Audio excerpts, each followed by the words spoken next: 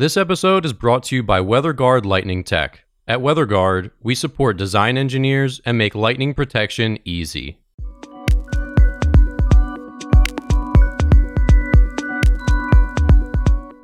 You're listening to the Struck Podcast. I'm Dan Blewett. I'm Alan Hall. And here on Struck, we talk about everything aviation, aerospace engineering, and lightning protection. All right, welcome back to the Struck Podcast, episode 32. And in today's episode, in our news segment, we're going to chat about this potential jetpack person flying at 6,000 feet above LA, which is seemingly unconfirmed and also terrifying. And also, we're going to talk a little bit about Boeing potentially selling one of their HQs and considering some mobile options. So as you know, as everyone is rethinking, what office life looks like. In our engineering segment, we are going to talk a lot about birds. There's an interesting study on bird flight with the barn owl, also the Airbus Albatross, which has actually segmented wings, if that's the right term for it, but they sort of flap. So really interesting demonstrator technology there. And then lastly, in our electric tech segment, we're going to chat about drones being used at the airport, which is a pretty cool idea. And then the Ampere, so their EEL aircraft has made some pretty impressive long-haul flights. Well, maybe not long haul, but some pretty impressive distance flights recently, as in what they call the most maybe commercially relevant electric aircraft at the moment. So, Alan, let's start with, what is the deal with this jetpack?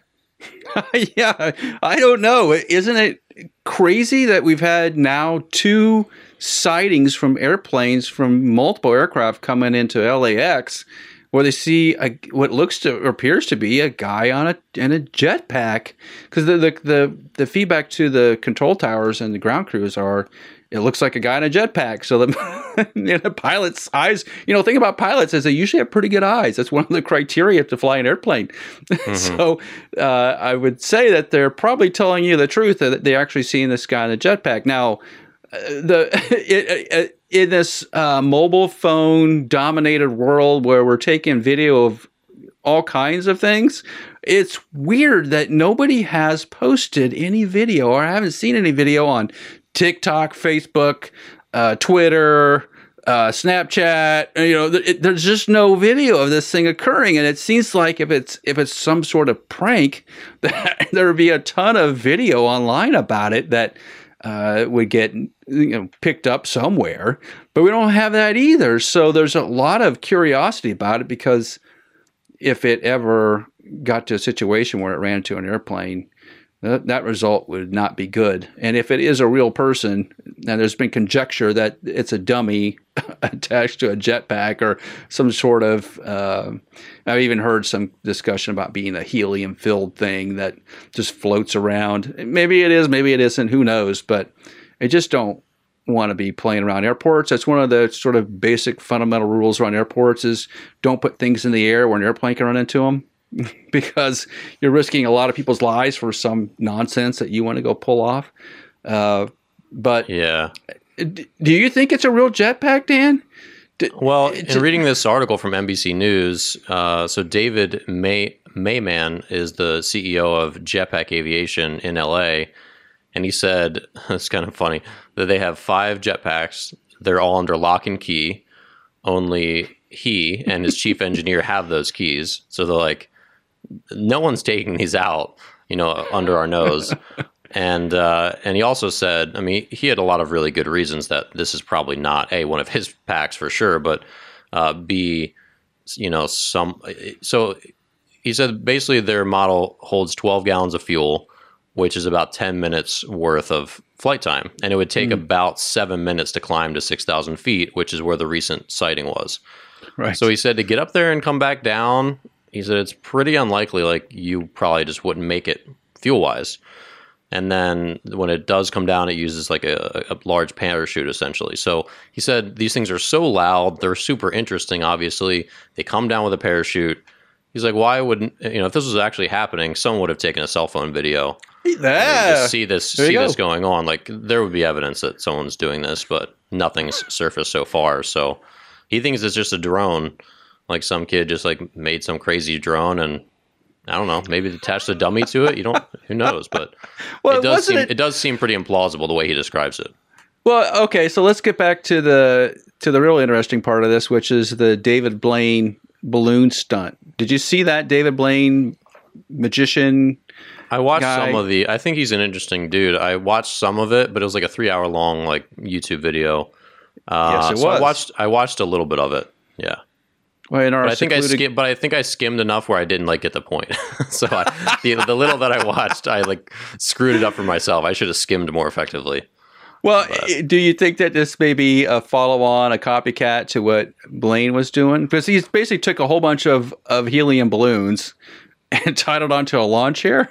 Isn't that what happened? Or he was holding on to them. He was physically holding on to them for a long time. Well, he was holding on to it, but it clearly like that wasn't what was keeping him attached to it, right? He was just holding on there for stability. Your life? Yeah, because I was looking at that. I'm like, there's no way you're only suspended by your forearms right now. That just wouldn't be realistic. But no. But yeah. So, I mean, I wouldn't, you never know. Something could surface that this is actually like Batman or Iron Man or something. David Blaine, who's probably the closest to being probably Batman. I think one of the things, yeah, that's true. But is one of the Blaine problems, or what they were trying to prove, I guess, is that he went up to like 23,000 feet, 24,000 feet, something like that. As the air gets really thin, it gets really difficult to breathe. At 6,000 feet, it's not really all that difficult to breathe. So Blaine was going to another level. But I just wonder if this is a copycat of what he was doing. It's starting to feel like that. Mm-hmm. So Boeing is considering selling their commercial headquarters.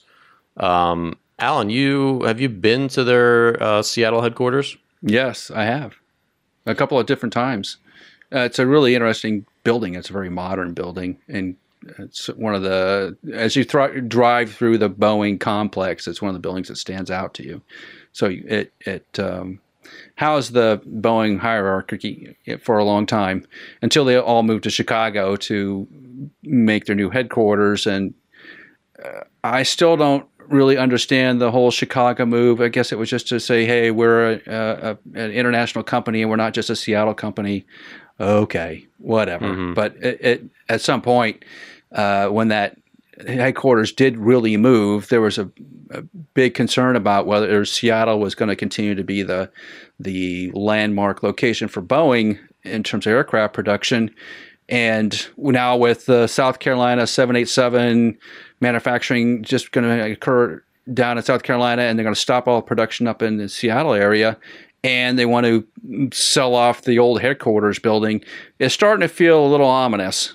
And I'm sure with the 737 pressure, with COVID-19 and not a lot of people flying, and now the sort of realignment of Boeing and the stock prices hasn't been doing all that great, there's got to be a ton of concern from the employees and the surrounding community is how long is Boeing planning on staying, and what are we doing and from a state government, local government thing. I know that they've given Boeing a number of tax incentives to hang around the area, but I'm not sure that's working anymore.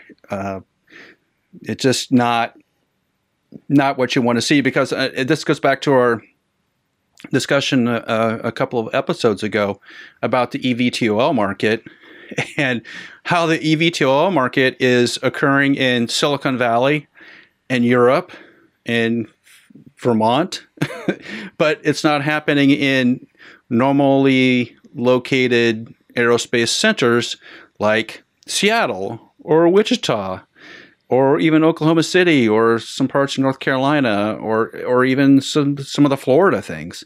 Like there's some sort of weird realignment going on in the aerospace industry, and Boeing is too large of a company to make drastic changes quickly, but we're seeing relatively massive reorganizational changes in geography where aerospace occurs. Obviously, during World War II, there was a lot of manufacturing, and after World War II, there was a lot of manufacturing in California for aircraft production, pre-war, post-war.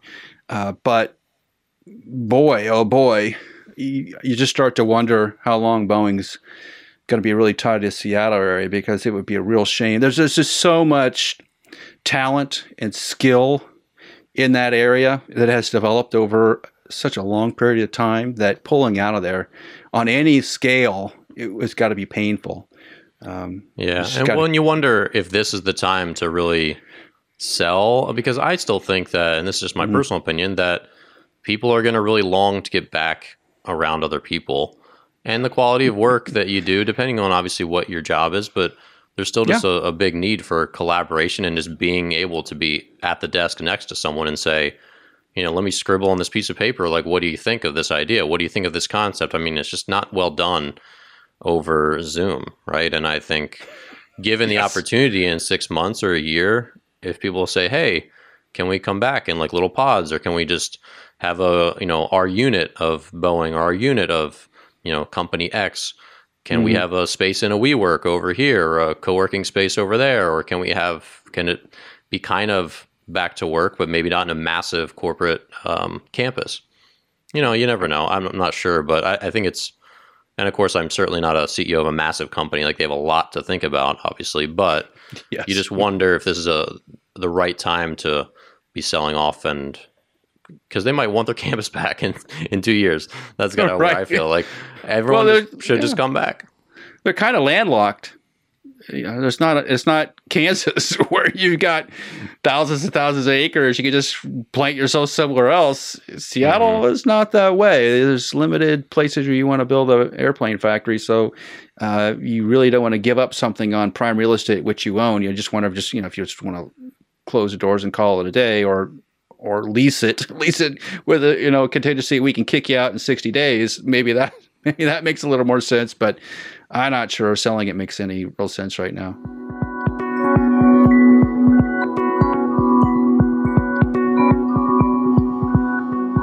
All right, so moving on to our engineering segment, Alan, let's talk about the barn owl. So, interesting article from General Aviation News that, they're studying the way, and like, everyone loves owls. They're super cool looking. They're vicious. They also look calm because they fly just so gracefully. But obviously, like we've talked about trailing edge serrations on our other podcasts about wind energy, how that technology is coming to wind turbine blades, how the chevrons, which is essentially the same thing, are on jet engines to reduce noise. So lots of lessons learned from different creatures like the barn owl.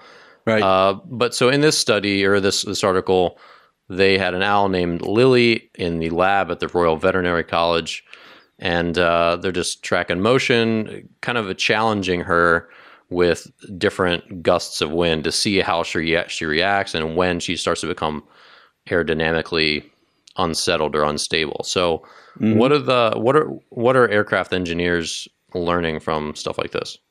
Well, I think they've already incorporated some of that technology of being able to adjust to varying wind conditions, turbulence. I think the 787 has done that, and maybe an Airbus airplane has done that. Because if you think of let's just give the comparison here, because I'll show the example as we get to owls. So an old 737 wing, or even a Learjet wing, pretty stiff wing. Right, it's a pretty stiff thing, not a lot of flexing. Till you get to the 787, and it looks like bird wings, and those wings are flexing a whole lot. In fact, the wingtip seems to be above the edge, the top of the fuselage. When you look way out there, it starts to scream like, "Oh, wow, that looks like a bird." I mean, it's got that sort of flappy thing going on out there. As you make the wings long and efficient, you start to resemble more and more of a bird type wing.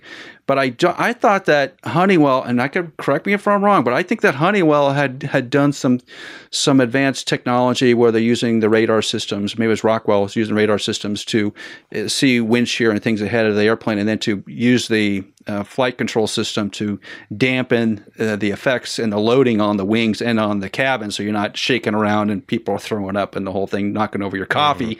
But the owl is a really interesting design in terms of how smoothly it flies, and also because its head relatively doesn't move. Like it does everything about itself to keep its head very steady so it can track. I got to jump in and comment and laugh at you. You're saying the owl has an interesting design. Like, good job, God. It does. Way to go. Like, you crushed it. You crushed it with the owl. Yay, God, right? Yeah. Anyway. He doesn't need my approval, but it is a really cool design. And because we live in the wilderness, we do see owls traipsing around once in a while out back. And if you watch them, it's almost eerie to watch them move. And it goes back to a book that I think you recommended to me, or somebody recommended, called Habit, which is the way your brain processes information, the things that are repeating.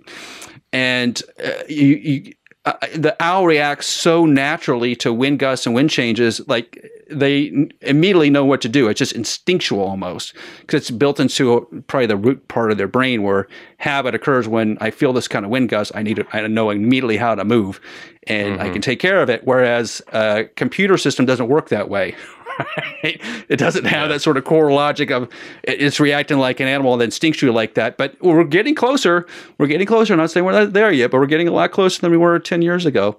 But it's funny how we still garner so much information from nature on how it works. It's just like today, learning about the quote unquote plastics that are generated by sea microbes that absorb carbon dioxide and make a plastic. You're like, wow, that's holy cow, that's really cool, right? So you have a microbe that's generating plastic that's then breaks down in the sun. So there's like no impact. And you're like, man, there's so much we're learning from nature about how things fly, about how things develop, and we're just like barely skimming the surface. And so when we do some really interesting research, it's just fascinating. And the way the cameras are now, we can just see things we couldn't have seen before. It just blows my mind a lot of times. It's cool.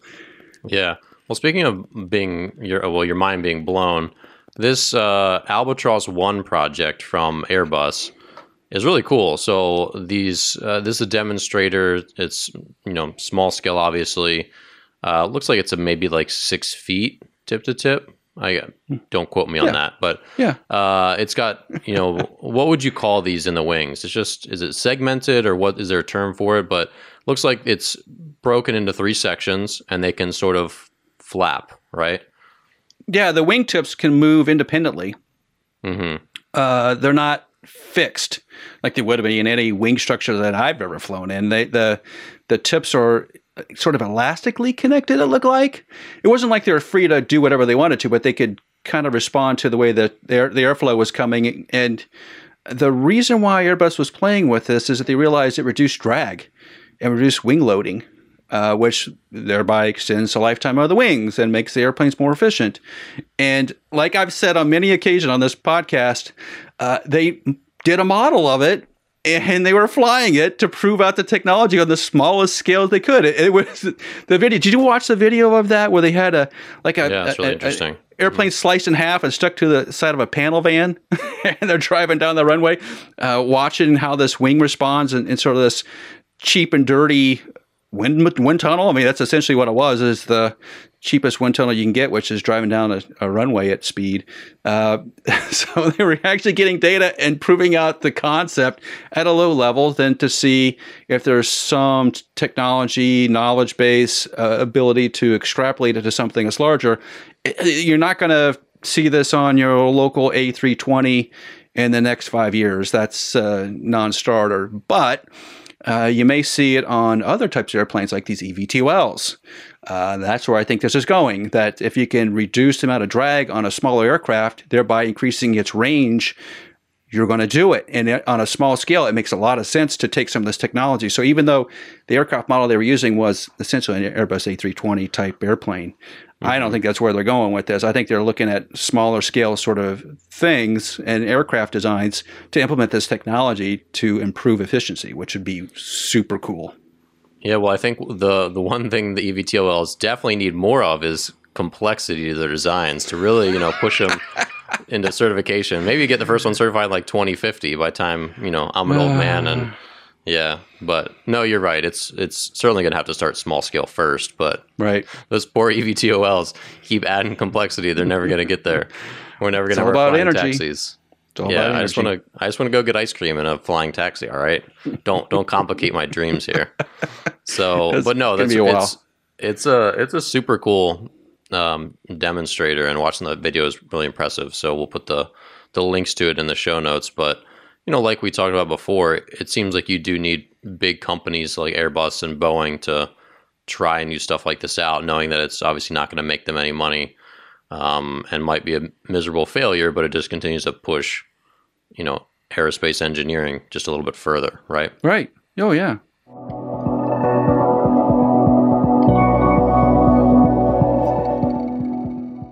All right, so let's jump into our electric segment today. So first thing on the docket, we're going to talk about drone testing at the FedEx hub in Memphis. So I think this makes a lot of sense. Obviously, there's challenges with drones flying around, and commercial drones that can carry a little payload and do a lot of those things, not just like a little hobbyist one the size of your cell phone, but these are big drones with like a potentially 6-foot circumference, sometimes bigger.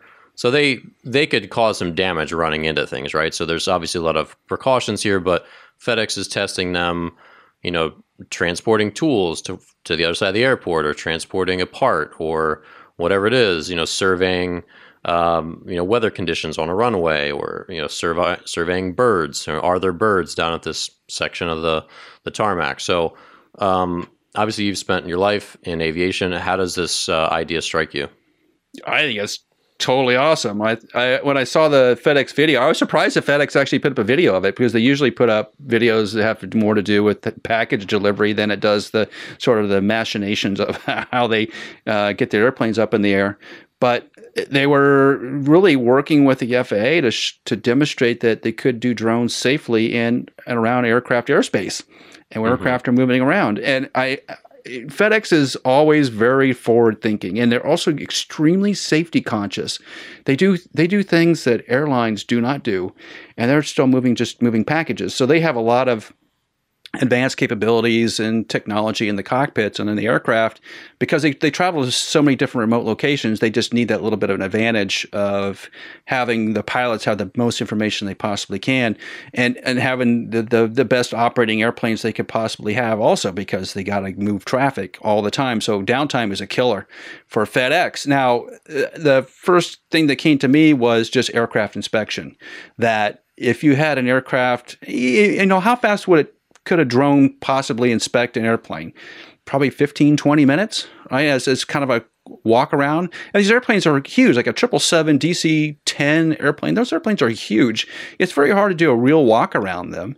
You could have a drone really scan the surface of the aircraft and say, yeah, hey, everything's all there. All your pieces are there. Nothing's falling off. Everything's A-okay for the next flight. There's no dents or dings or missing components, that kind of thing, or to detect it and get it repaired as fast as you can. I think that's where the drone technology lies. And obviously they can carry packages, equipment from one part of the airport to the other. Remember that Memphis is it is the FedEx hub in the United States. And then they do have other places that do package movement, but that's the big one. And if you've left your box of wrenches down at airplane A, it may be a long walk or a 10-minute ride down to go get it to come back. And it just, hey, Joe, can you throw them in the drone and send it this way? Sure, boom. And it just saves time. So on the time-saving side, huge. On the safety side, huge. On just aircraft inspection, I think that's where we're going, is really, really good. And, hats off to FedEx for publicizing it, because it seems like they're trying to work with the FAA and be upfront and get the technology developed in a partnership with the FAA, instead of trying to just cold cock the FAA with it, which is never a good idea. So, hats off to FedEx. And if you have a chance, check out that video on YouTube. It's really slick. Yeah, absolutely. And it does, obviously, even with like the commercial drones, like I have a little DJI drone, and they can limit height, right? They can pre-program en route. So like mine, when it runs low on battery, it will just return to home. So if it's down to 15%, like it's coming back, and it just knows where to go with GPS. So I'm sure they could pre-program in all these different flight routes, where one drone is just like, hey, like you said, hey, Joe, can you send me this?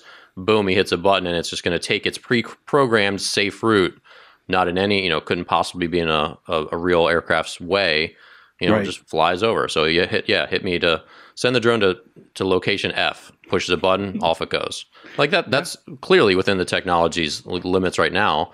And obviously, take it way beyond that as it goes. So I'm sure it's just going to have to be worked out, but definitely seems like a viable technology. So last thing on our list today, the Ampere EEL, which is a 6-seat Cessna 337, and this is modified. It's twin engine prop plane with an electric motor. So this is what they're claiming is, pretty much the most commercially relevant aircraft right now that's all electric. Mm-hmm. Recently, they they landed at Hayward Executive Airport, flying from California's Central Valley. So they took off from Camarillo Airport and landed at Hayward. So about 292 statute miles. So, Alan, how significant is this little flight? I think it's huge. I mean, we had a discussion last week about the Casio being a hybrid. This is exactly the same type of approach, which is a hybrid. It's a Skymaster 337, so it's got propeller in the front, propeller in the back, and they've taken the internal combustion engine out of the front end of this thing and put in an electric motor and a propeller, and the internal combustion engine on the back end is still there. But I think the application is really interesting in that they're going to basically take this whole thing to Hawaii and test flight it just to jump between the islands. So shuttle people back and forth between the islands, which would typically be a larger airplane, a more commercial flight, or a helicopter flight, or a boat. Which obviously uses fuels. This is going to use electricity to do that. That's really fascinating because it's found a technology. It's found a place for the technology and a place where they can develop the technology, which is exactly how you get a technology into service. Is you got to find the right application. You got to create a product with it. So the electric motor propeller design is something that can be done, but can you find a market in which you can service it? George Bai's done it, and Bai Aerospace is doing it on the trainer side. Ampere's doing it on the short hop flight, island to island, sort of short commuter service aspect. Those are brilliant ideas, and that's the way you prove these things out and build confidence in the electric propulsion systems, is by starting off small, getting it working, gradually building it over time, so you build confidence in it because you have people in these things. And as you build confidence, you learn from your mistakes and the difficulties with it. You correct those situations, or you engineer through them, and you get better and better and better, better and better.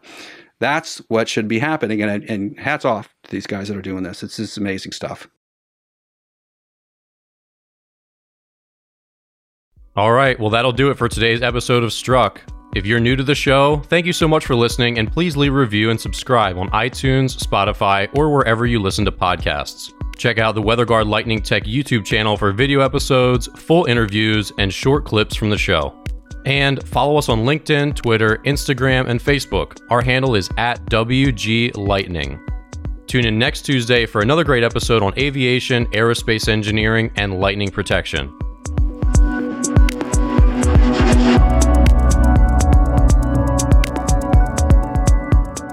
Strike Tape, WeatherGuard Lightning Tech's proprietary lightning protection for radomes, provides unmatched durability for years to come. If you need help with your radome lightning protection, reach out to us at weatherguardaero.com. That's weatherguardaero.com.